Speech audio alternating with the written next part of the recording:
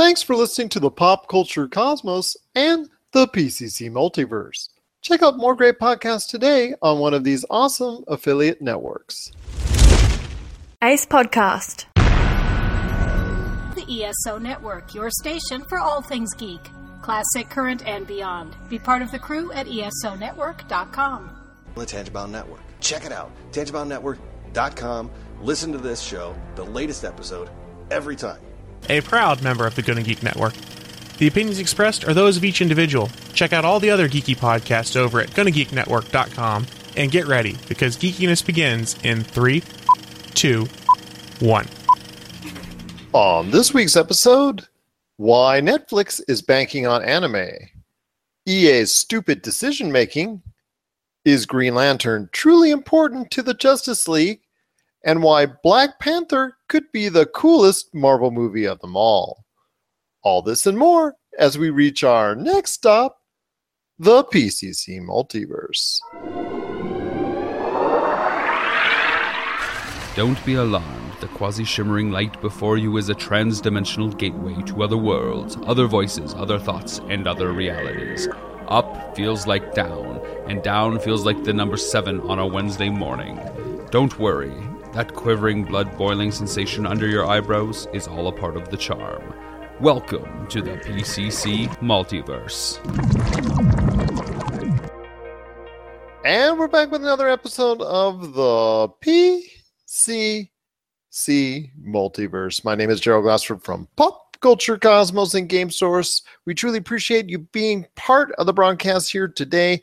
And as always, well, he is out for Monday's show, but he is back and back strong. He is the man, the myth, the legend. He is back in the saddle with us from Humanican Media, and a man who may or may not be watching Geostorm this weekend. It's Josh Peterson. What's up, my friend? Dude, I completely forgot about that movie. This is my let me talk about this for a second. Well, I just want to say, because I've been actually trolling Rob McCallum since he said he started with he had a story in one of our previous episodes in regards to somebody on the bus he was with talking about how they're excited to see Geostorm. So I actually put on his Facebook page the actual ad from Warner Brothers. Now get this, it actually says, "Get ready for the ride of your life," as Geostorm opens up this Friday. It is okay. And I've also, to tell you how desperate they are, because this movie it's actually going to not make very much money on this investment, and it's also costing well over $100 million. I have been asked to see it by Warner Brothers in advanced screenings on more than 4 occasions, and also have been invited and been reminded to see Geostorm and been asked to see Geostorm this weekend on another half a dozen occasions via email. So they are desperate for Geostorm. It's all I can tell you at this point in time. But go ahead. Or maybe they just want you there to boost their social media presence. So we need a hit podcaster there to take care of business. Well, this is actually not a good sign again for Warner Brothers, who are already feeling the sting from a movie that you and I love so dearly, Blade Runner 2049, which you should see instead of Geostorm this weekend. It's building momentum. Like, it's making more money. It's because the last I checked, they passed the 150 million, and people are still talking about it. So I think it's just going to be a slow burner, and we'll see. It might do a lot better than we think it's going to. Well, it still hasn't debuted in China, so give 50 million there, and it'll make probably about 200. Like I said, I think I predicted last week it's going to fall in between 225, 250 million worldwide, which isn't going to really pay back for everything involved in it as far as production, advertising costs, but it is more like a break even for them, so that's not so bad. But if it gets Oscar nominations, and if it actually wins Oscars, and is still, sometimes they put those movies back in the theater once they win Oscars, then you can start seeing a little bit of money from it, and then it will actually get more hype when it comes out on DVD and Blu-ray. Back to Geostorm, I feel like Hollywood has this obsession with, just maybe once every few years, they have to just wreck the planet Earth with some crazy storms and stuff, or the end of the world 2012 or whatever it is. 2012, Day After Tomorrow, San Andreas. Basically, this looks like it's out of the playbook from each of those, and it looks like it's even worse. Hey, but in all fairness, The Day After Tomorrow was actually kind of a good movie, sort of a good movie. For a movie of that caliber, it was decent. Sort of. But everything after that was just one train wreck after another. 2012 was bad. San Andreas was even worse. The whole part where he's like that was like a prequel to Baywatch when he's driving the boat through the city and trying to go through the building. But yeah, I don't know, man. Like Geostorm, like I'll watch it when it hits on demand or something. But the theater is the last place I'm going to go to watch that movie. Get ready for the ride of your life, Geostorm. Anything with the word Geo in it, it's just not appetizing. You're talking to a guy that once had a Geo Metro, so let's not go there. But anyways, it's going to be a great episode we're going to have for you today. We've got Tyler Baker from the Fantasy Football Pater podcast and ffpater.com. He's coming a little bit later to talk about Week 7 in the NFL. Plus, Josh and I are going to be talking about everything from Black Panther to Justice League and a whole lot more, plus another great song from our good friend Plasma Z. But first, Josh, I know you've heard in the news, and it was pretty much a big thing in the pop culture world this week because of the ramifications by what EA, better known as Electronic Arts, did this week in regards to the video game scene and what it holds. I guess it kind of sends a message in regards to what possibly publishers of that ilk or that size think of certain types of games. This week, Electronic Arts shut down Visceral Games, who is in a process of making almost 4 years in, untitled Star Wars game that was a linear experience, sort of like a narrative, almost. In fact, it was kind of like one of the best series that we both like, Uncharted, because it came from the writer of the first two Uncharted, Amy Hennig. So basically, EA, in a statement that they've made, I'm paraphrasing here, basically cited that this was not the direction that they wanted to continue going on with this game. They're sending it over to EA Vancouver, who were working on parts of the game, but now they're taking full control. EA Visceral, which is most widely known for the Dead Space series, is now being shuttered and everybody's being transferred around. But basically what I think annoyed a lot of people was that it was not something that they wanted to continue because it doesn't represent the best platform for them in the current marketplace for them to make enough money.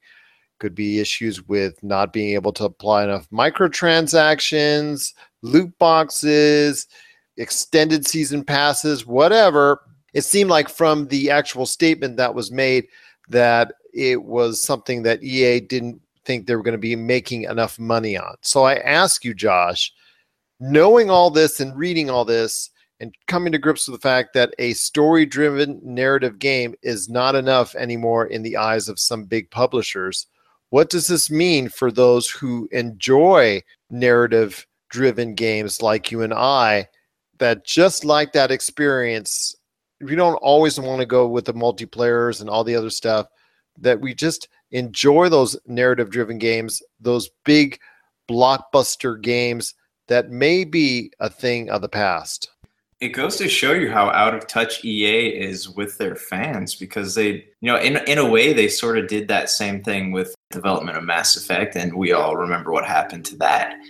And so, like, that really surprises me, because they want the game that Visceral is working on actually sounds interesting to me, but they, obviously, you had mentioned loot boxes and all that in-game currency and all that stuff, and that seems to be the wave of the future, because I don't think we've reached a point now where these developers no longer care about story or driving a narrative, something to pull players in, as much as they care about milking the game for as much money as they possibly can. Well, let's talk about Battlefront 2, which is coming out next month, which is their prize Star Wars jewel right now. that they're boasting a campaign because there was so much backlash in the previous version, which is Battlefront, which is going to be sitting right behind me here, that it didn't have its own narrative-driven campaign. But with EA, it seems like, okay, we'll do it in the context of having a narrative, but we've got to have this great multiplayer platform, basically surrounding it and basically encompassing it and being the main part where you can go and make sure you spend lots of money on loot boxes and microtransactions.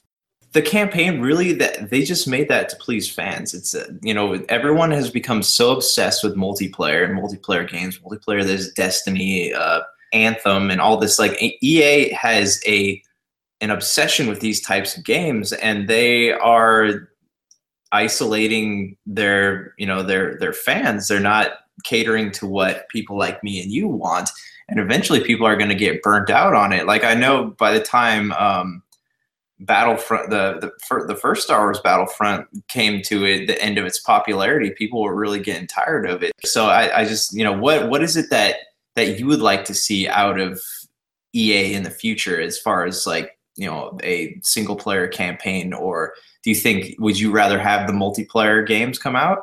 Well, I enjoy the Battlefront multiplayer. I'm going to say I did for a while until they made too many tweaks to the actual playing field and got rid of a lot of stuff that was very fun and enjoyable in the game. They nerfed a lot of weapons that I found attractive when I was first playing it, and I was actually doing well at it. And once they went ahead and updated and nerfed a lot of the weapons that I had become used to, it became less fun and much harder of a challenge for me. And I don't have that time to go ahead and grind, so many hours to be able to try and get a decent advantage over other competitors.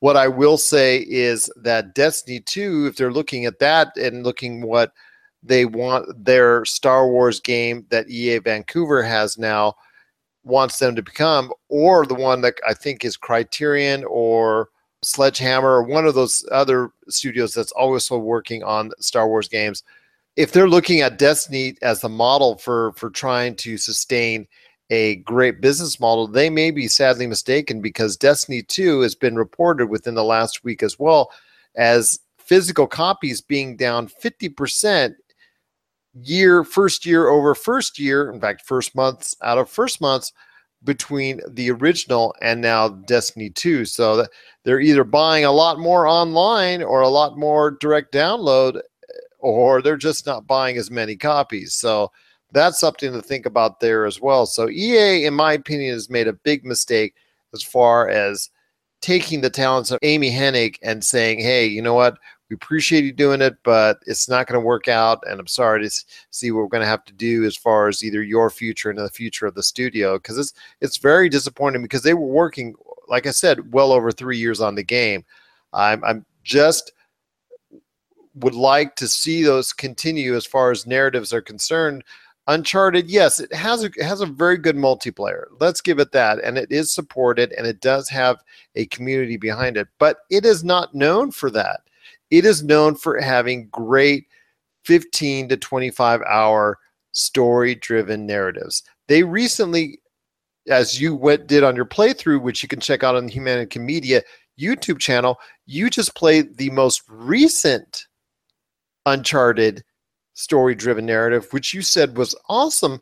By all accounts, everyone else is saying it's incredible, and it actually is selling strong as far as from what I can see on all the charts as well. So I don't know. I don't think they get it. I just don't think they want to get it. They see what Overwatch is doing with the loot boxes, and they see what so many other outfits are doing with their microtransactions and all that. And I think that's what they're starry-eyed about right now. And we'll see how much people are going to enjoy the loot boxes that are going to become a prevalent part of Star Wars Battlefront 2.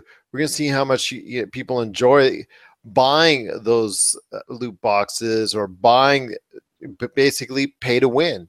But I'm very sad to see this game not get the light of day. And I just wish Amy Hennig and all those individuals involved with Visceral all the best in regards to their future and hopefully that EA will come to its senses and try to focus on a narrative game once again. But any last thoughts on this, what I think is a big-time debacle on the part of EA? Yeah, I have a few, actually. You made a good point about Destiny and these games modeling their future endeavors off of Destiny, but that's the thing. Like, you mentioned Destiny 2 has been selling less, and we have this so they're trying to fill the marketplace with a Destiny type game, but why do people want that when Destiny has already filled that niche? So that's exactly. kind of you got that point. How many Destinies can you have in the same space? Right. And then, you also, the whole thing with Visceral Games is that just goes to show you, like, these smaller studios, they need to stop getting in bed with these larger entities, because you're just going to end up kind of in the same position. And like, this also creates a problem for like people who like Dead Space and they're hoping for another Dead Space or a Dead Space remaster. Unless EA decides to, cart that off to another studio, we're not going to see another game like that again. And I happen to think Dead Space was a very good game. It's very thought-provoking, and it was fun, and it was scary. And it was just one of those games that I would have rather played another Dead Space than, Star Wars Battlefront 2, but that's just me. But yeah, it's just the focus on microtransactions is ridiculous, especially because it's becoming such a huge thing. Look at, what is it? Shadows of War. It's becoming such a huge thing that you can't, you're going to end up you pay $60 for the game. You're going to, spending upwards of $200 by the time you get done playing it, especially if you don't have time to sit there and grind as an adult, because if you're, when you're in high school, obviously you have plenty of time to play games, but like, me or you, like, we don't have time to sit there and grind. So they're trying to make the game more difficult, so we spend more money. And it's a system that's going to implode on itself. Did you happen to see the UK is now labeling the loot box system as gambling? So these developers have to have gambling licenses now to sell these games in the United Kingdom, which is very interesting. Indeed, and I know there's also a strict bylaws in Japan as far as how that's regulated, and I believe also several other areas in the Far East as well, as far as how they're regulating these types of formats. Us here in the US, we're kind of slow when it comes to that. They're used to dealing with other things and used to arguing over other things, but we won't go into that.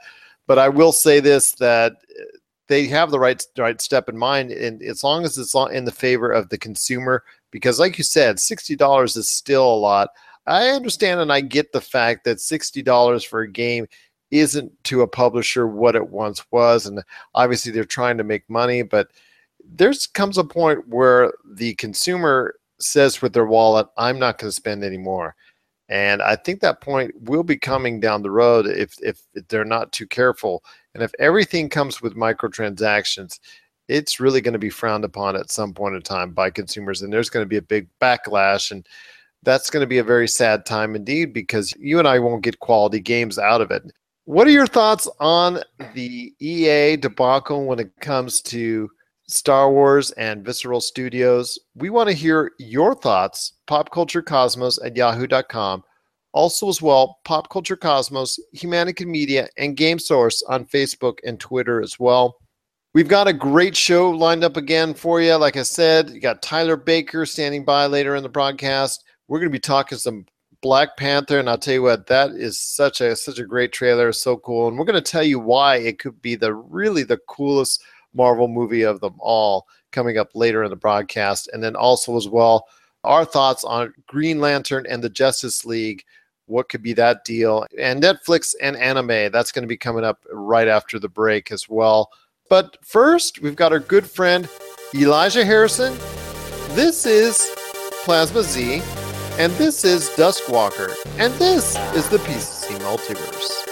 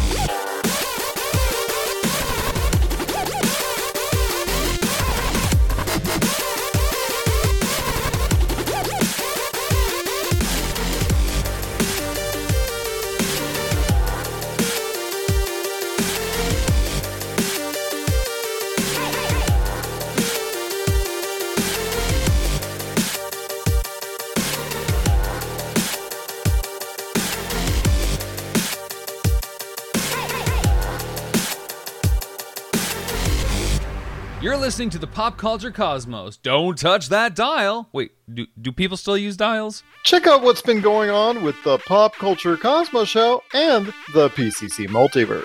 I would say Rogue One has a more worn feel, and I love it for that, because it looks a lot like New Hope, where everything isn't shiny and plastic like the Star Trek films. We always talk about timelines and the franchises that we love, and now it's kind of like, okay, now we're going to do a Han story, now we're going to do Obi-Wan story. People do still like to go into movies and watch things that are different, watch things that are not related to superhero franchises. With him, you might get the Russell Westbrook thing. Kevin Durant leaves and he goes, I'm not going anywhere. This is my team. I'm really up it for the long haul. If you're into like very strategic style games and the co-op games in general, it's a highly recommended game overall. It adds a sense of depth and personality that would escalate fighting games to a higher degree. That's the Pop Culture Cosmos show. And the PCC Multiverse, every week on the Podcast Radio Network and Apple Podcasts. And over a dozen of your favorite streaming and podcasting options. And we're back with PCC Multiverse. My name is Gerald Glassford from Pop Culture Cosmos and Game Source. We truly appreciate you being part of the broadcast here today. If you're listening to this on the Podcast Radio Network on Friday night, we truly appreciate you doing so. If you miss either this show or our other great show, the number one show on the Podcast Radio Network, the Pop Culture Cosmos show, 10:30 p.m. Eastern, 7:30 p.m. Pacific on the Podcast Radio Network. If you can't catch either of those shows when they run on that time, no problem at all, because you can always download it on Apple Podcasts, TuneIn, Ace Podcast Network, Overcast, Player.fm, Google Play, Stitcher, Podcast.com, Mixcloud, the ESO Network, the Tangibound Network, Gonna Geek Network, Cast Crunch, Social Podcasts, and popculturecosmos.wordpress.com. And if you do download it, we always throw in a bonus podcast, a bonus interview, or something like that. Just something bonus in there for you. Some extra footage, something really cool and nifty for you just for listening.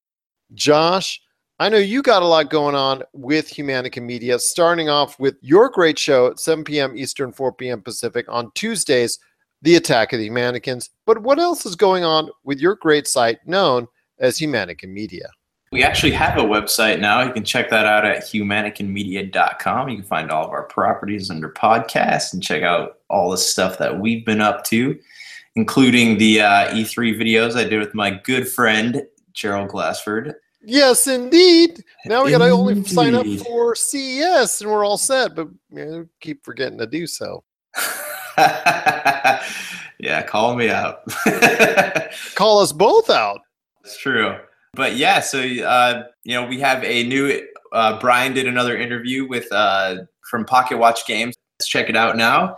It'll be up on the Facebook and up on our iTunes page. You can check that out. And we also have a new Topicocalypse coming at you this week. And yeah, right now that's it. We got a new Inside Sports too, but we're a little dry on content this week, but we're ramping up production here soon. Well, isn't there an NBA preview coming up on Inside Sports? Oh yeah, that too. Yeah, Gerald, tell us about that. Well, it's an NBA preview for this season, which I know the season's already underway, but Anthony Barberin, our NBA expert and the man in the know when it comes to the round ball, he and I chatted for a little over half an hour, and you're going to be able to hear that on the Inside Sports show coming up, or also as well, it's on our latest Pop Culture Cosmos download as well. You can hear it on either end, but it's going to be coming up on the Inside Sports show, so you can't miss it, along with Charles and Chris and their thoughts on Week 7 in the NFL, most assuredly. But check out humanicamedia.com for all the latest info on what's going on with them. Plus, if you're in the LA Orange County area and you want your wedding or special event videoed by the man himself, Josh Peterson, take a look at what he's got, because he's got some really quality work there. Check it out, humanicamedia.com. Plus, also, every single one of the show's easy links right there as well. So, like I said, Netflix is doing it again. They recently had their public statements in regards to the usual, we're doing this, we're doing that, we're doing this one. And obviously they had tens and tens of shows that they're planning on producing and putting out over the next course of time and few years and whatnot.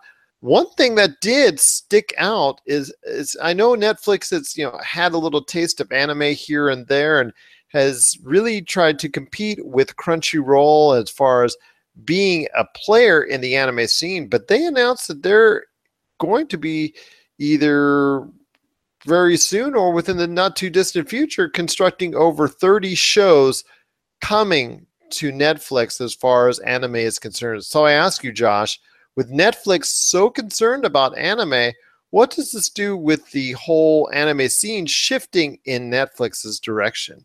I think it's a good thing because for a while, I know Funimation was really the only provider of anime in the United States because it used to be like Pioneer and Bandai.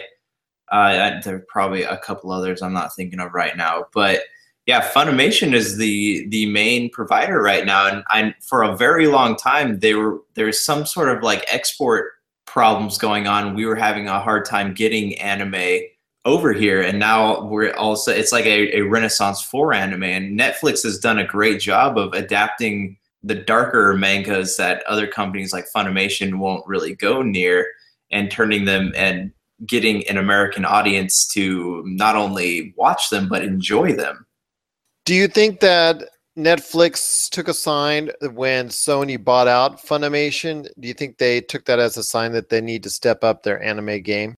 I think it's a sign that, yeah, they took it. Yeah. Oh, definitely, for sure. And because they'd already been dabbling in anime, like as far as original content goes. I don't know if you watched, there's one on there called Knights of Sidonia, and that was actually a very good anime.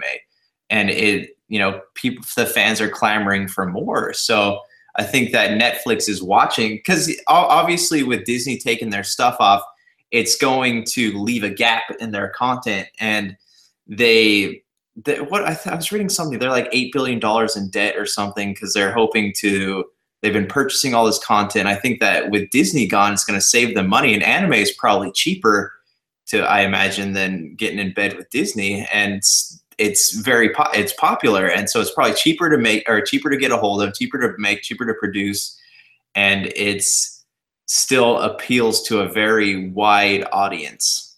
I can't agree with you more than that. I think Netflix is a great platform to introduce a lot of people to anime. I was really digging on the Sony Funimation deal because putting it on a platform like the PlayStation 4 and possibly even PlayStation Vue, that could really be something if they wanted to really incorporate that 100%. So that's something to think about there. But Netflix taking the jump ahead of Sony and Funimation, and also I think they put themselves ahead of Crunchyroll in the eyes of a lot of anime fans, or at least a lot of, maybe, I know anime fans have a tendency to be devoted, but those that are not as devoted to maybe Crunchyroll or Funimation maybe will find Netflix as their place of choice to get their anime. And I'll tell you what, if it continues down this road, Netflix will become the new hotspot for everything anime. And that's something that obviously they've been trying to do. And I know it's been talked about as far as, their comedy that they're trying to focus on, their shows that they're trying to focus on, having Marvel there for, as long as they can have it until it goes to the Disney Channel.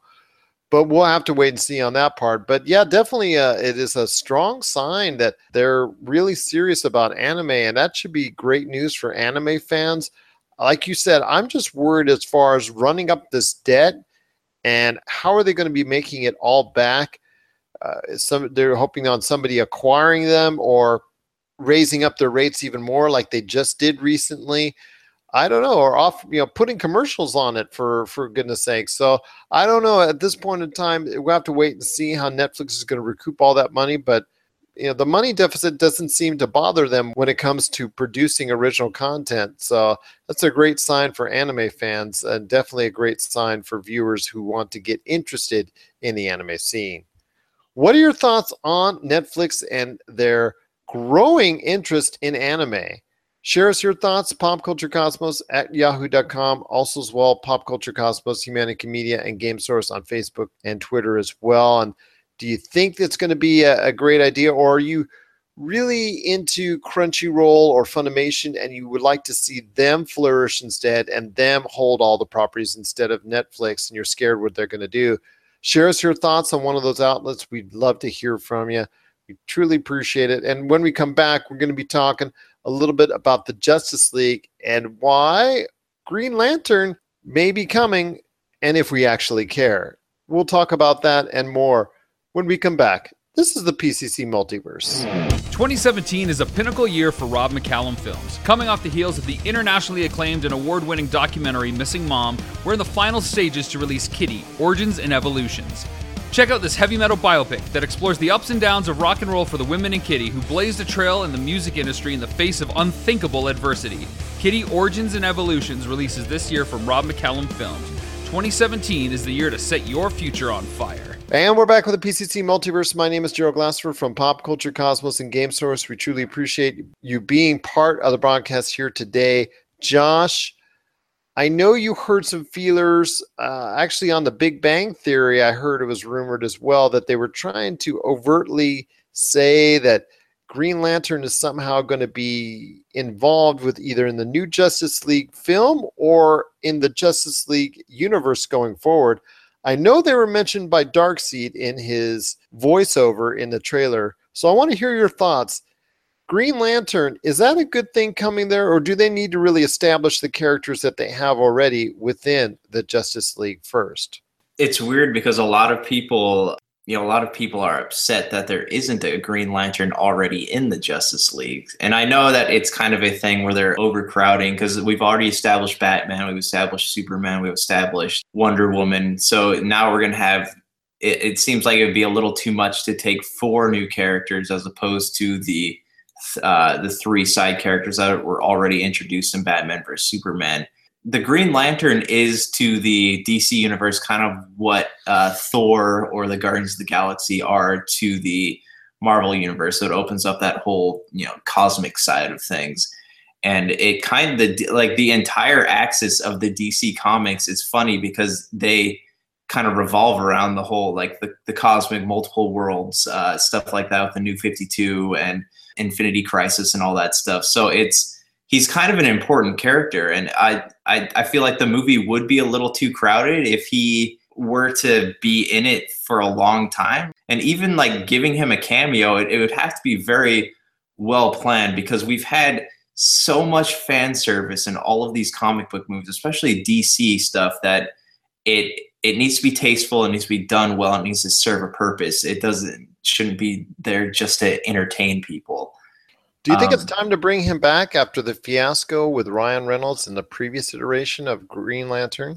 Well, okay, look at it this way. If Chris Nolan could resurrect Batman after what Joel Schumacher did to Batman, I think that anything's possible. And honestly, I didn't think the one with Ryan Reynolds, like there are worse movies out there. I didn't watch it. It wasn't good, but I didn't watch it and be like, oh, geez, that was terrible. But yeah, I didn't think it was that bad. I didn't think it was deserving of the trolling that it got. But it also made well over $100 million at the box office. So I don't see how that is necessarily such a bad thing. I know it didn't make a profit, but at least it didn't fail too miserably. And my main thing is, in my head, this is why they didn't put him in Justice League, is because there's too much backstory to him to just give him a brief on the screen. Like he should have had his own movie established before Justice League came out. But I don't know what DC's plans are. It sounds like their plans are all over the place, and only time will tell. I hope they're not stupid with it, but DC has severely disappointed a lot of people so far. So hey, who knows, man? What do you think of it? I hope they don't put too much of him in there. I hope if he does get an appearance, that it's kept very small and minimal, and that it leads to something maybe bigger down the road. I think the Green Lantern character, there is enough time now that has passed between the Ryan Reynolds effort and now that you can incorporate a better representation that might be more palatable to Green Lantern and DC fans out there. I think the time is good to at least introduce him, but like you said, not have much of him in the Justice League at all, because there's so much going on, and we're trying to understand the Flash's character and also as well Cyborg's character that are brand new to the actual Justice League movies, the DC movie universe itself. they're pretty much brand spanking new, and their stories have to be established within the framework of the giant Justice League film, not to mention Aquaman as well. So if you're going to take care of those three, there's really not much room for anyone else to be established and that's brought in new. So I would like to wait and see on Green Lantern. Maybe you can hint at him a little bit more, but that's the most I'd want to see of it at this point in time. What are your thoughts on possible Green Lantern sighting within the Justice League? Are you ready to welcome and embrace him back as part of the Justice League? Or do you really want DC to hold off on his appearance for now, or maybe not have him come back at all? We want to hear your thoughts. popculturecosmos@yahoo.com. Also as well, Pop Culture Cosmos, Game Source, and Humanica Media on Facebook and Twitter as well. When we come back, Tyler Baker is standing by, our good friend for the Fantasy Football Pay Dirt podcast. He's going to preview Week 7 in the NFL. And then after that, Josh and I are going to be talking some Black Panther from Marvel. This is the PCC Multiverse. Everybody closes doors. This is the PCC Multiverse. If you're tired of sifting through flea markets for rare and unique games, we can help. Retro City Games in Henderson, Nevada, only 5 minutes from the Las Vegas Strip, has all your favorite gaming staples, classics, and a wide selection of rare games with new stuff always appearing on our shelves. Come in and chat with Nicole or Doug about your love of games and watch as they help you complete your collection or find your childhood favorite. And don't forget, Retro City Games loves trade-ins. So if you have any Nintendo, Super Nintendo, Sega, Xbox, PlayStation, or even PC games, come in and visit Retro City Games today. Welcome to the new metropolis of gaming, Retro City Games.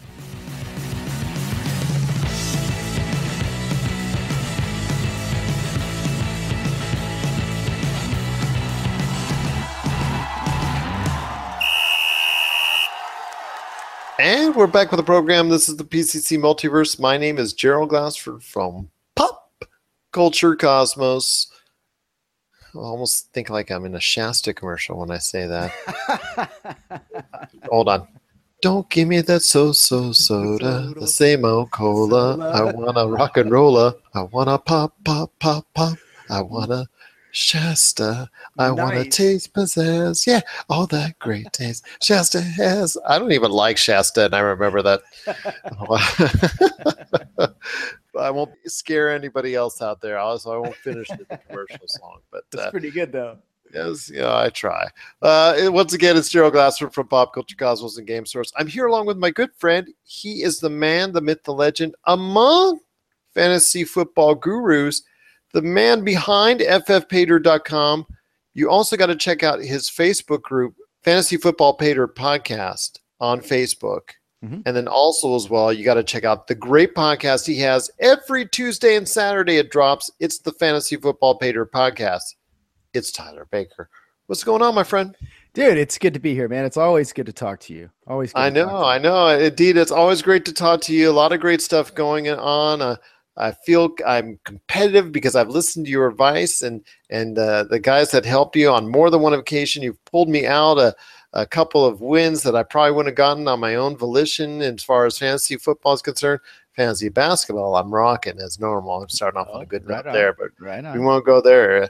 At least my players are not twisting and breaking ankles or tearing up knees and all that stuff. So I'm good there so far. But football is the thing that we're talking about, and fantasy football. Week 7 in the NFL is here, and who better to talk about with me than Tyler Baker? Tyler, what are some of the points that you want to hit on this weekend in the NFL? Well, we're going to see a Green Bay Packers team without Aaron Rodgers, and they're going up against the New Orleans Saints. New Orleans, man, they've had a lot of bumps in the road, but it looks like their defense is starting to turn around, and this could be a really good game for Drew Brees and company to come out and make a statement. Adrian Peterson, who? Because they're doing pretty well with Mark Ingram and Alvin Kamara. So I think as the season goes on, Alvin Kamara is going to keep getting a bigger share of that. He's definitely the guy of the future there. So that's going to be a game that I'm going to watch. Brett Hundley, you know, he's no Aaron Rodgers, but he's got wheels, and he still has a great receiving core around him. So as bad as that blow was, I don't think it's the end of the line for Green Bay. And it's interesting that they haven't put in Aaron Rodgers on injured reserve.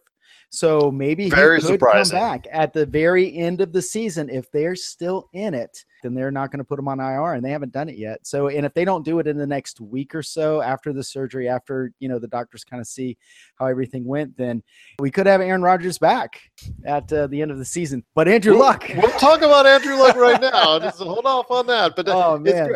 as long as people have an idea what Brett Hundley can do. No, he's not Aaron Rodgers, but I think with, like you said, he does run the ball a bit better than Aaron Rodgers. He could provide fantasy owners touchdowns running that might surprise some people. So as long as he stays away from the interception bug, you think he might turn out to be a solid, if not spectacular, option.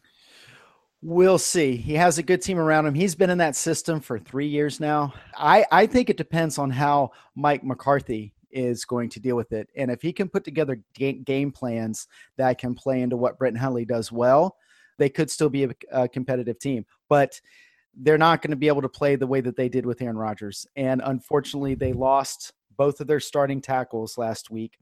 And that offensive line is banged up. I think that that's probably not going to bode well for them, but we'll see. The Saints defense has been improving. I'm not buying in that that they've turned it around and that they're a good defense now. I'm really not buying that yet, but that game is one that I'm going to be watching a lot of things in that game because so many fantasy guys have Green Bay Packers all over their team. There were so many viable fantasy players on that offense, and now a lot of guys are really kind of wondering what to expect. I think everybody takes a down tick, but that's still a great receiving core, and maybe they'll be able to cover up some of Brett Hundley's shortcomings. Now, you also talked about Andrew Luck, who's not having the best of luck because it looks like during the course of the week his progression towards coming back onto the field took a turn for the worse, correct? He was throwing and had a setback and had to get a cortisone shot.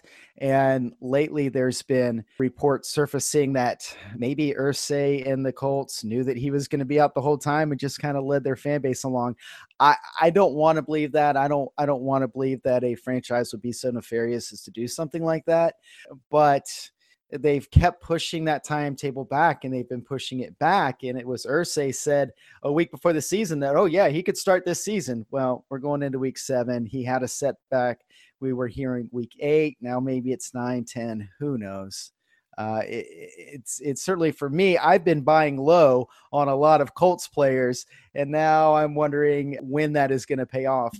But there's a little bit more stability in that running game now. Ryan Turbin is out for the year, and that paves the way for the rookie Marlon Mack. We'll probably get a lot more work. Frank Gore, he's still there.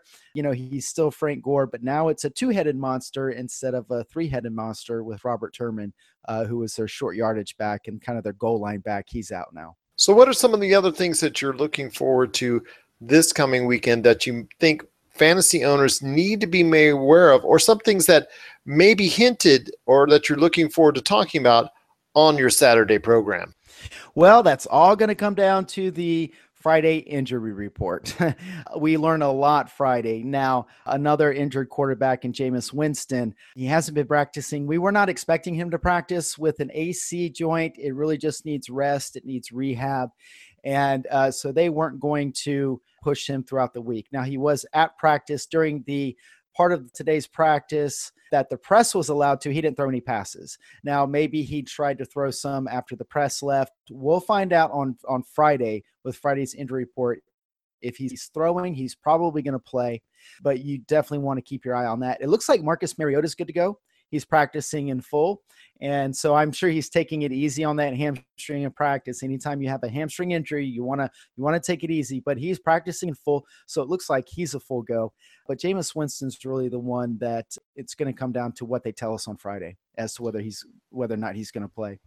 And if there's one maybe little secret that you might want to share with the audience for this weekend's game, maybe a player that you're scouting, maybe position that you're looking at as far as prospering, what sticks out to you as far as maybe something that maybe not everybody's looking at when it comes to the games this weekend?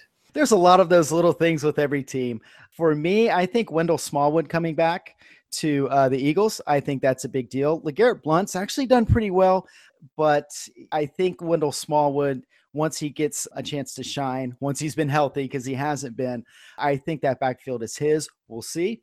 I think there's going to be a shootout, by the way, with Washington this weekend. I think it's going to be a high-scoring game. It could be. Philadelphia right now has the best record in the NFL at 5-1, and the Redskins, the Redskins can play well. They just kind of don't sometimes. So it'll be interesting. Also, CJ Prosise is finally healthy in Seattle, and I think he's the best running back on that team. And now that he's finally healthy, it'll be interesting to see how they incorporate him and what he's able to do. Devontae Parker may play this week. Again, the Friday injury report. I think that's a big deal for a Miami team that's trying to find some life. And they showed a little bit of that last week, getting Jay Ajayi going. If they can get Jay Ajayi going and get Devontae Parker healthy, they could be competitive again. So, each team kind of has those dynamics. One of the big things that's happening right now, it looks like DeMarco Murray might not play. Beginning of the week, they said that he was fine. Oh, yeah. Well, today they were talking about contingency plans and bringing up a running back from the practice squad. So we'll look at Friday's injury report. If DeMarco Murray can't go, this could be a big week for Derrick Henry. Yeah, so he could come in and have a good week, and he's on a lot of rosters, just kind of sitting there waiting for something happen to DeMarco Murray, and maybe even in a DFS, he could be a pretty solid play. If you check out the Facebook site, Fantasy Football Pay Dirt Podcast, the group site there, you can get all the help you need to help negotiate around those injuries with Tyler Baker and the rest of his staff. They're giving you the advice you need on trades, whether or not you should do it or not, on lineup changes, everything going on within fantasy football. You can ask your questions there and check out what everybody else is doing as far as their rosters are concerned. Also, as well, check out his great articles, including what he talked about with Aaron Rodgers. You want to check it out on ffpaydirt.com. And, of course, with the injury report coming out on Friday, you have to listen to his great podcast each and every Saturday, plus his Tuesday podcast as well when they drop on Apple Podcasts, Stitcher, TuneIn, Overcast.fm, Player.fm, and SoundCloud. Just type in on the search Fantasy Football Pay Dirt Podcast, and it comes right up for you. Tell you what, Tyler, it's going to be another great weekend in the NFL. Have a Shasta on me, my friend. I don't want a regular cola. No. That's right. Shasta. I just wanted to say pizzazz. I think that's probably why. But anyways, I want to thank you again, Tyler, for being part of the broadcast here today. And you are so much a part of Pop Culture Cosmos. We truly appreciate, again, being part of this week's PCC Multiverse.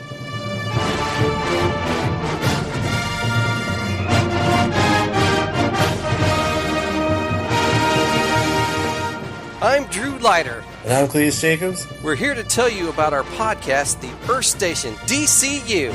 Join us every week as we discuss the DC Universe. We talk everything DC, including comics, television, the cinematic universe, and so much more. We look forward to bringing you some great reviews and discussions. And don't forget, read more comics.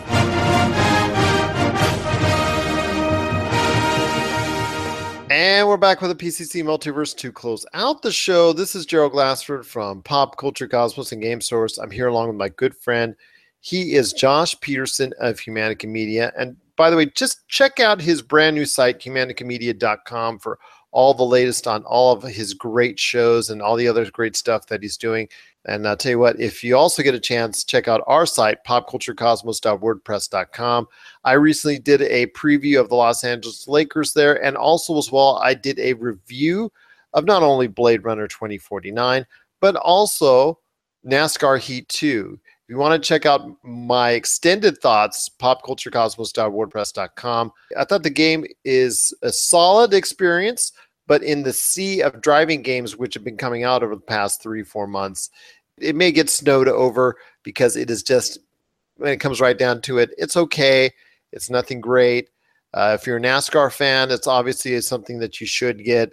if you're a driving game fan, you might be looking elsewhere at Forza, Project Cars 2, or Gran Turismo Sport. It's still a solid game indeed. And you want to check out my full review, it's on popculturecosmos.wordpress.com. So definitely check that out there, and all the other great articles that Josh and I have written on there, and all the other great friends at Pop Culture Cosmos. Black Panther, man, did you see that trailer? I thought it was really, really one of the best trailers I've seen from Marvel in quite some time. I sure did. I love how Marvel is taking music, like they're now kind of taking a cue from people who use music, like Chris Nolan, how he uses music to create Edgar Wright with Baby Driver. Edgar Wright and Baby Driver, exactly.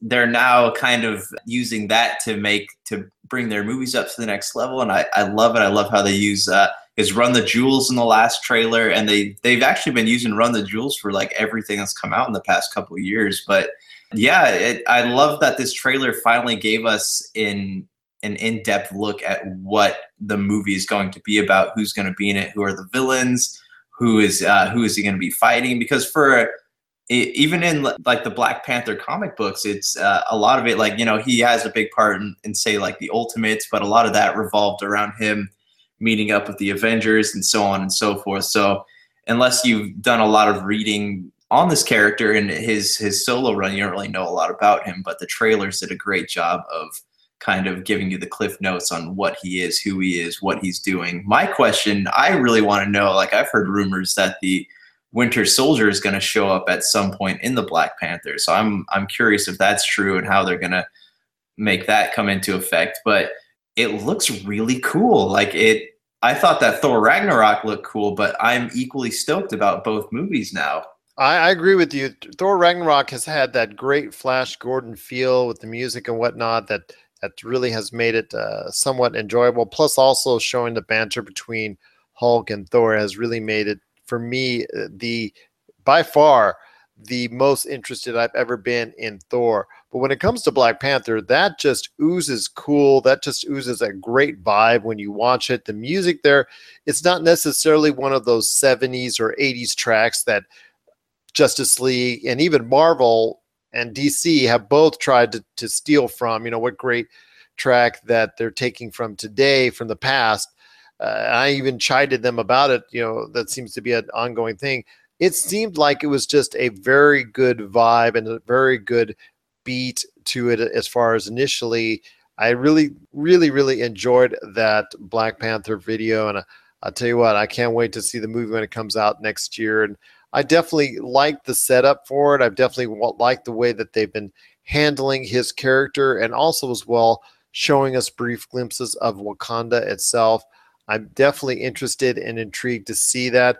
As far as the Winter Soldier, for spoilers, if we remember from Civil War, we know at the end that he is in Wakanda, as far as from the standpoint of obviously trying to get himself prepared so he doesn't succumb to those words that hypnotize him and make him an evil monster.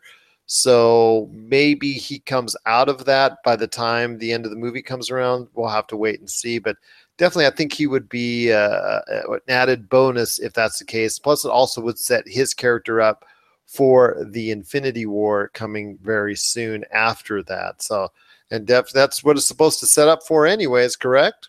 Right, because this is kind of the last movie that we're going to get before Infinity Wars comes out. And you can't do it all at the end, the last, during the credit scenes. You can't do it all on those post-credit scenes for Black Panther and Thor Ragnarok. Right. So let me tell you my predictions. Possible spoilers here. Watch out. I think that Captain America is either going to hang up the shield or he's going to die. And he already did hang up the shield, though, in Civil War. But he's just going to take himself out of the superheroing business, because it's either going to be him or Tony Stark is probably going to meet their end. Who knows? It'd be a weird decision if they, just in case they want to bring them back for something, for a quick cash grab. But I think that Bucky is going to take up the mantle of Captain America, just like he did in The Death of Captain America. And Ed per se, right? Right, and Ed Brubaker's classic Captain America run that featured Bucky. That's my prediction. And that to me is a shame because I really like Chris Evans in the role of Captain America, but I too see it happening. They may do the same thing to Tony Stark because Robert Downey Jr. is now in his 50s and he can't be playing Tony Stark much longer, or at least the Tony Stark that gets in the Iron Man suit and saves the day. He can always play older Tony Stark, the multi-billionaire that can create all this stuff. He can still play from that end, but I don't think he wants to be in the mentor role going forward for that many more occasions. Do you think? No, and he said he's, it's getting to the point where he wants to hang up the red suit, so called. But this is okay. They really, if they're going to take him out, not take him out, but like if he's going to retire, leave, or whatever, they need to give Iron Man fans what they've been clamoring for. They need to get Iron Man 4, and they need to have him actually take on the Mandarin. They teased us in Iron Man 3, and they even gave us that little bonus episode in the special features of Iron Man 3 that talked about the real Mandarin, the real Ten Rings coming after him. Give us the Mandarin, give us Fing Fang Foom. Just give us, these are the ultimate Iron Man villains, and these are what we want to see. And if we see anybody fight them, I want it to be Robert Downey Jr.'s Tony Stark, as opposed to Riza, or the girl's name who is now taking over the part of Iron Man. Just give us our due, and then you can send Robert Downey Jr. off into the great beyond. What are your thoughts on Black Panther? Are you as excited as we are because of the trailer that just came out this week? Have you had a chance to see it? Share us your thoughts. popculturecosmos@yahoo.com. Also as well, Pop Culture Cosmos, Humanica Media, and Game Source on Facebook and Twitter as well. So Josh, any last thoughts as we head on out? I am currently making my way through the entire Marvel catalog of movies, and I have to say there are movies that weren't as good as I remember them being. I know what you're thinking. And there are movies that I remember are better than I remember. So they've done a good job. They've done a good job of evolving with the times. And someone was telling me that, or I was listening to this on another podcast, if you watch all three Captain America movies back, or right after each other without watching any of the others in between, you get this whole new side of Steve Rogers. And it sounds interesting enough for me to sit there and try it, but maybe on my next run through. But yeah, I'm excited about have you noticed that the three big movies coming out are all franchise related? And if you were to marathon all the movies that come before them, you would literally never leave your house. That's true. That's true. But I tell you what, if you get a chance, check out our thoughts on the Marvel Universe, at least mine anyways for right now. And hopefully Josh will be adding his too on popculturecosmos.wordpress.com. So for Josh Peterson, this is Gerald Glassford. And it's another beautiful day right here in the PCC multiverse. We thank you for listening. And here's hoping you have yourself a great day. This has been a broadcast of the ESO Network, your station for all things geek, classic, current, and beyond. Be part of the crew at ESONetwork.com. Tangent Bound Network. Let your voice be heard. TangentBoundNetwork.com. Thanks so much for downloading the Pop Culture Cosmos as a special treat. We're adding a bonus episode, which starts right now. So sit back and relax as you enjoy more awesome goodness from the Pop Culture Cosmos family, and stay tuned as more great podcasts are on the way. Thanks again for listening to us here at the Pop Culture Cosmos. Super BS presents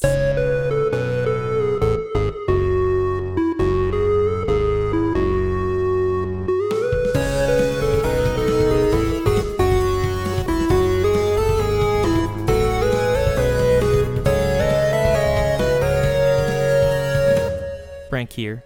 Today I had the pleasure of chatting with Andy Schatz, the lead designer on Tooth and Tail and the creator of the indie game studio Pocket Watch Games. Today we chatted about his place in the rise of indie video games in the early 2000s, about the console real-time strategy game and what it means to play a strategy game with a controller, and much more. Enjoy. Thank you for joining us. If you wouldn't mind, please introduce yourself. I'm Andy Schatz, and I am the owner, creative director, and designer and lead programmer at Pocket Watch Games, creators of Tooth and Tail and Monaco, What's Yours Is Mine. Yeah, man. I actually did a little bit of digging. It sounds like you've been in the industry for a little bit of time, even before that. Do you mind? Do you want to talk about those first games, the Tycoon games? Oh, sure. Yeah. I'm just curious about that. That sounds really awesome. Yeah. I started Pocket Watch Games in 2005. So we've been around a long time in, what is now known as the indie game space, or indie game development industry. And yeah, my first game as an indie was a game called Wildlife Tycoon Venture Africa. Yeah, was that like a big, like a major publisher that asked you to do the game, or I don't know much about it? No. I mean, this was we were indie from the start. The idea was, so I was working in the big budget industry. I was working as a contractor for EA at a company called TKO Software before that. And got completely burnt out, pulling all-nighters on a terrible game, and eventually was just like, I want nothing to do with this. So I applied to a bunch of business schools with the intention that I would go to business school.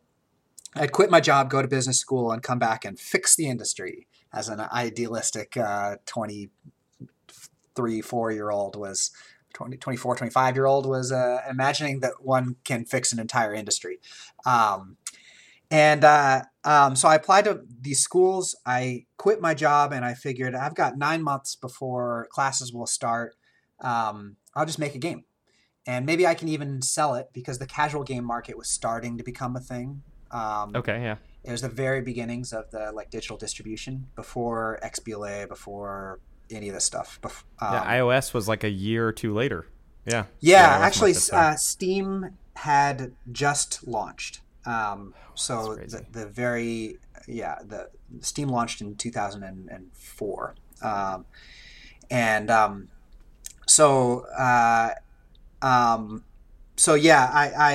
quit my job, and 4 months later, I got rejected from all 4 schools.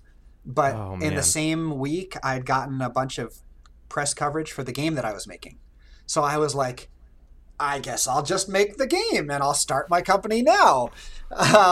Yeah, that's awesome. Yeah. That's really cool. You know? And what's cool about it is, I've gotten to really be in the thick of the rise of indie games as a movement. And, I hosted the Independent Games Festival Awards 5 times. We won it for Monaco. We won the grand prize and a design award. That original game, Venture Africa, was nominated for a grand prize.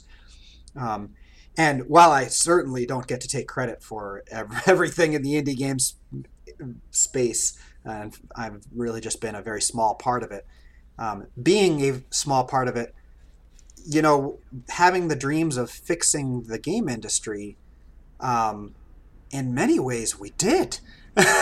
Yeah, I mean, the huge I don't want to say rush, but onslaught almost of great indie titles kind of came out. I remember Monaco being right around that time, 2013. I want to say 2011 to 2013. That was the Braid. That was Castle Crashers, all the small companies. Braid was Braid won the design award in the IGF, in the Independent Games Festival year that Venture Africa was nominated. It was the same. It was actually the same year. It was before Braid was out. Many years before Braid was out. Yeah, because Braid didn't release till 2009 or 10, right? It was before 10. Way later. It was before 10. I would have been I think it was probably 2008 when it came out. Okay. I think. But yeah, it really did help change. And you were, it seems like part of it, man. You were making games when I felt like only big publishers made games. Yeah. 2000. Yeah. Well, we were sort of latching on to the casual game thing. So there were a bunch of the very early indie game scene was latching onto that and distributing games through Yahoo Games and Big Fish Games and things like that. And then XBLA came along, and Steam and Valve opened up Steam a little more, and that's when things really blew up. Well, I want to talk a lot about Tooth and Tail today, but before we get into that, your last game before at Monaco kind of set, I would say, the indie scene on fire for a while. I remember reading it winning tons of awards and stuff. And I was wondering how that affected the process of creating Tooth and Tail. Like, I didn't get too much of a chance to play much of Monaco, but I'm wondering if there's any similarities in that, like, game design, or if you if it all affected the process of making Tooth. Yeah, absolutely. I learned a lot about game design in particular on Monaco, and really developed an aesthetic from a design perspective. And I don't mean aesthetic strictly visually. In fact, Tooth and Tail looks virtually nothing like Monaco from a visual perspective, but from a design perspective, they're really very, very similar. Even though they're completely different genres. And so that really, really informed how we built Tooth and Tail. Design iteration was something that we spent a lot of time with on Tooth and Tail, for better or for worse. That's why it took as long as it did. 3.5 years or so in development. I remember being in the beta for it. Yeah. And talking to the community about 2 or 3 years ago. Right. Yeah. And we really worked hard on trying to get the core controls and the core design to be as close to perfect as we could get them for to make the game easy to pick up and play and simple to play without losing any of the mechanical depth of real-time strategy.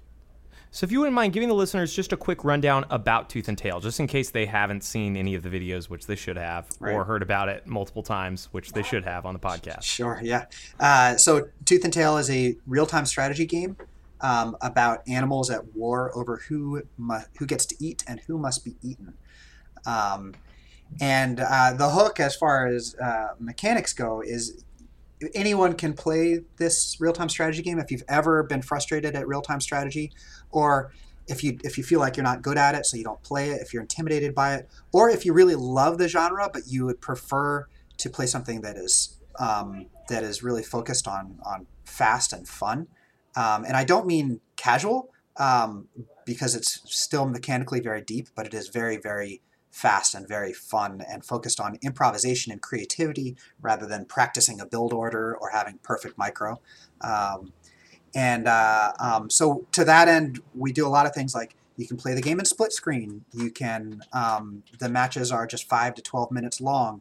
The maps are all randomly generated. There's a big, long story campaign with lots of interesting characters and missions and all sorts of stuff like that. There's a million different ways to play the game, and it's just, we like to say it's the Hearthstone of real-time strategy. Yeah, as a big console fan, and pretty much, I rarely play PC games. I played the Tooth and Tail beta on PC, and that was about it. But I love the idea of controller-based strategy games. I was one of the few people who loved StarCraft 64, so that should give you an idea of who I was. How much of Tooth and Tail was made from your guys' love of Goblin Commander Unleash the Horde? You know what? Yeah, actually, going back to your previous question real quick, I probably should clarify. You can play the game. In fact, it's great on a controller. We really designed it to be able to be played on the controller.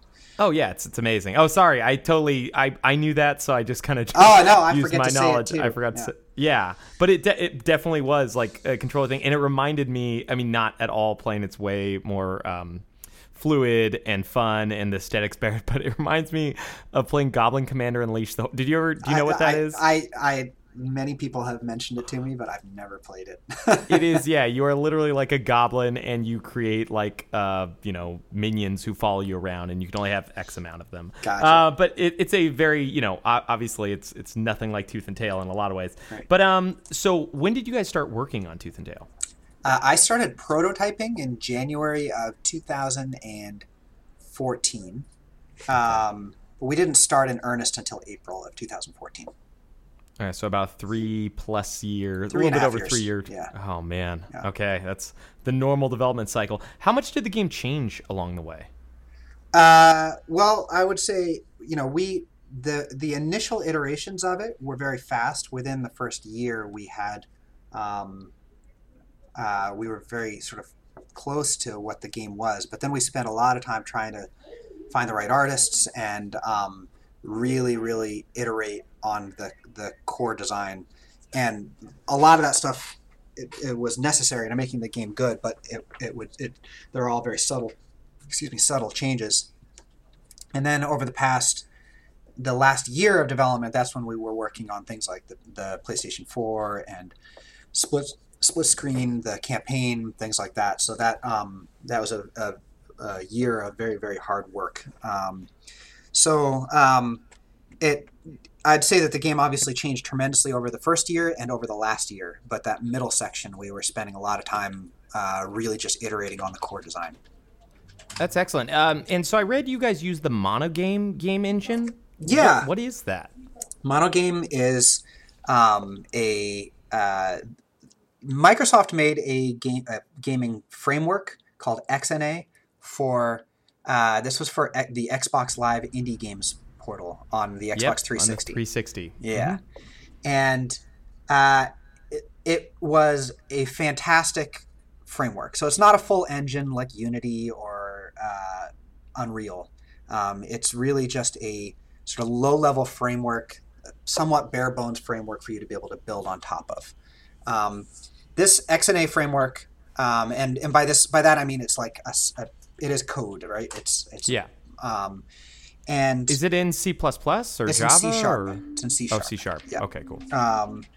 And this was a somewhat beloved framework. There's a lot of famous games that were built on XNA, including Fez, I believe Terraria, Monaco, a ton of other big games.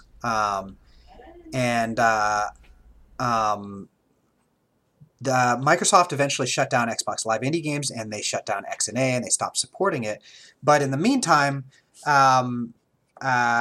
there was a new project called Monogame that was intended to basically be, it's a cross-platform replacement for XNA. So the idea was, XNA was only available on PC or on the Xbox. You could only put it on those things, but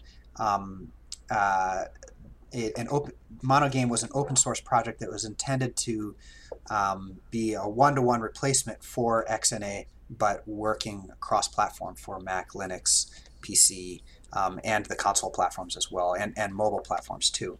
We worked with Sickhead, actually the primary group behind that open source project, for the PlayStation 4 port as well. Oh, that's excellent, man. I know very little about that. It sounds like open source, like not full engine, but that framework.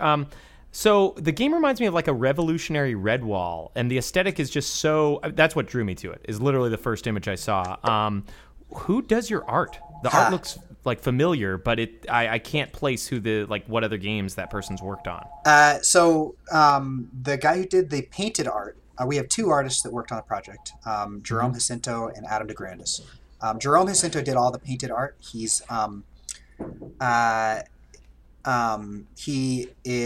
actually found him by Googling Redwall fan art. Nice. That's awesome. He lives in the Philippines. He is a high-level parkour professional. He does a lot of parkour. And he has worked on a couple other games, but most notably, he did some art on Armello, although probably not. Oh. Yeah, I don't want to get Jerome is great, but he's not their primary artist. He did some of the cards in Armello. So, but his style is fantastic. If you look him up on his DeviantArt, you'll see a lot of Redwall fan art, and he's just amazing. And then Adam DeGrandis is the other artist. We worked with him. I've worked with him on every project that Pocket Watch Games has ever worked on. Oh, excellent. And he's just he teaches art at the Maine College of Art and Design, and he's a great generalist. These days, he's also working with Spry Fox, who does a ton of really cool indie projects. Oh, that's excellent, man. So how big was the team to make this game? About 7 primary contributors. Oh, wow. And then there's a whole bunch of other people that contributed in some manner or another. Well, one of the people that I've recognized, and I'm sure you get talked to about this person a lot is Austin Wintory. Yes. Like, how was it working with him? His music's amazing. I've bought the soundtrack. It's excellent. Austin is amazing. Austin is incredibly creative. He is insatiably creative. Sometimes, and he's also one of the most puppy dog enthusiastic people I know. It's really fun to work with him because he's the kind of guy that, from a management perspective, I'm basically just holding a leash, and he's the puppy on the walk, and he wants to sniff and smell everything. He wants to go everywhere, and he wants to do crazy stuff. And so shaping and guiding that enthusiasm is a joy, because it's there's never a sense of like I always know that he's going to surprise. He's going to surprise. He's going to do interesting stuff, and I know that he loves working with me in particular because I let him do the crazy stuff that he wants to do. Yeah, man. So you can hear that, and just even the opening title track, it's just really, really cool and creative. And I was really caught off guard because I mean, normally the only time I find out about a game's soundtrack is while I'm playing it, but this one I actually kind of paid attention to it more when I listen to the tracks separately and watch the video. I mean, they're great in the game, but like I was like, whoa, okay, there's a lot to this. What are your guys' short-term and, if you have them, long-term plans for Tooth and Tail? Yeah, so short-term, well, we're going to TwitchCon this weekend, so we'll be there and hopefully meet a bunch of streamers. Awesome. And then after that, we've got a few things coming down the pipe, and we do have a public roadmap. So if anyone wants to go check out that public roadmap, it's on Trello. You can search for Tooth and Tail public roadmap, and it should pop up. After that, we have some things like being able to customize your commander's flag. I'd like to get a beta version of the level editor out there for people to be able to fool with. It may never be anything other than a beta version because it's a little messy. And then I would eventually like to start adding new units to the game. And I'd like to add in player stats so that people can track their own stats. That'd be cool. We're going to roll over the seasons, so there'll be a season 2 on the leaderboards in the ranked ladder. And we've got PS4 crossplay coming, hopefully soonish. And let's see, I think there was one other thing I was thinking about. What was it? Oh, I've got a fun little project for the single-player campaign that I'm going to engage the community with, and that is all of the maps are procedurally generated, even though the missions themselves are authored. But what I'd like to do is come up with a standard seed for each of the missions, so that you can play the standard campaign where the missions or the terrain is locked into a single configuration, and then you can play the hard mode, which is where the missions randomly generate the terrain. Oh, that sounds like a great idea. Yeah, and then I'm going to what I want to do is crowdsource what the standard seeds are on those procedurally generated levels. So I got to ask 2 hard questions for you. Yeah, go for it. One is, we are huge fans of the Microsoft platform here, just because, it, like, PlayStation definitely, surprised a lot of people this generation and did a lot of great things, but I do love the ability to play my old games backwards compatible, and I've always enjoyed the Microsoft controller. Are you guys planning on bringing the game to Xbox One? That would be awesome. We don't currently have any plans to, but we'll see. And then the other thing that I play, I have all 3, but the one that I've been playing the most recently is my Switch. I don't know if you own one of those. I do. I am obsessed with Breath of the Wild. It's probably my favorite game of the past 5-10 years. It's amazing. Are you guys thinking about bringing it to that? Because that's something I love playing games on too. I'd really love to. We'd love to bring the game to the Switch. Yeah, I don't want to take too much of your time, but aside from Tooth and Tail, are there any other projects you guys are working on, or are those too far off to even talk about? Probably too far off to because I'm starting to have some ideas percolating in my head, but not.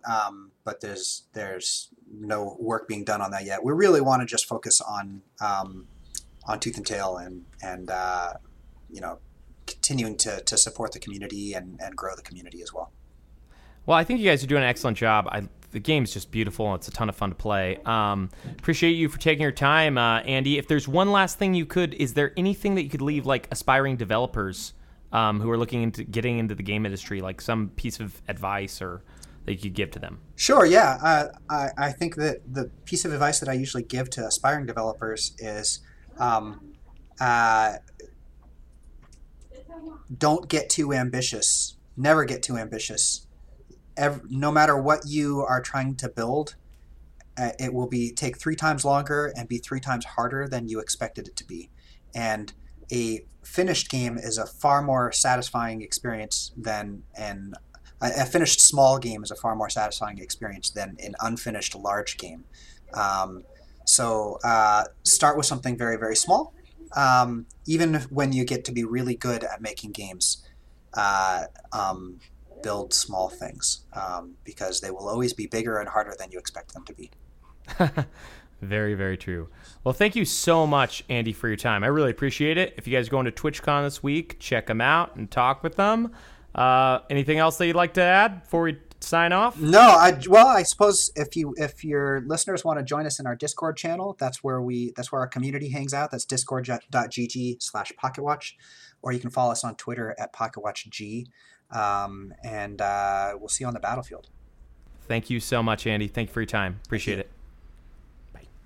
Thanks for listening. And if you can, please rate us on iTunes. Check out Tooth and Tail on PlayStation 4 or Steam. Follow Pocket Watch Games on Twitter. Jump on their Discord. And keep in touch. Email us at superbscast@gmail.com. Thanks. Oh, yeah.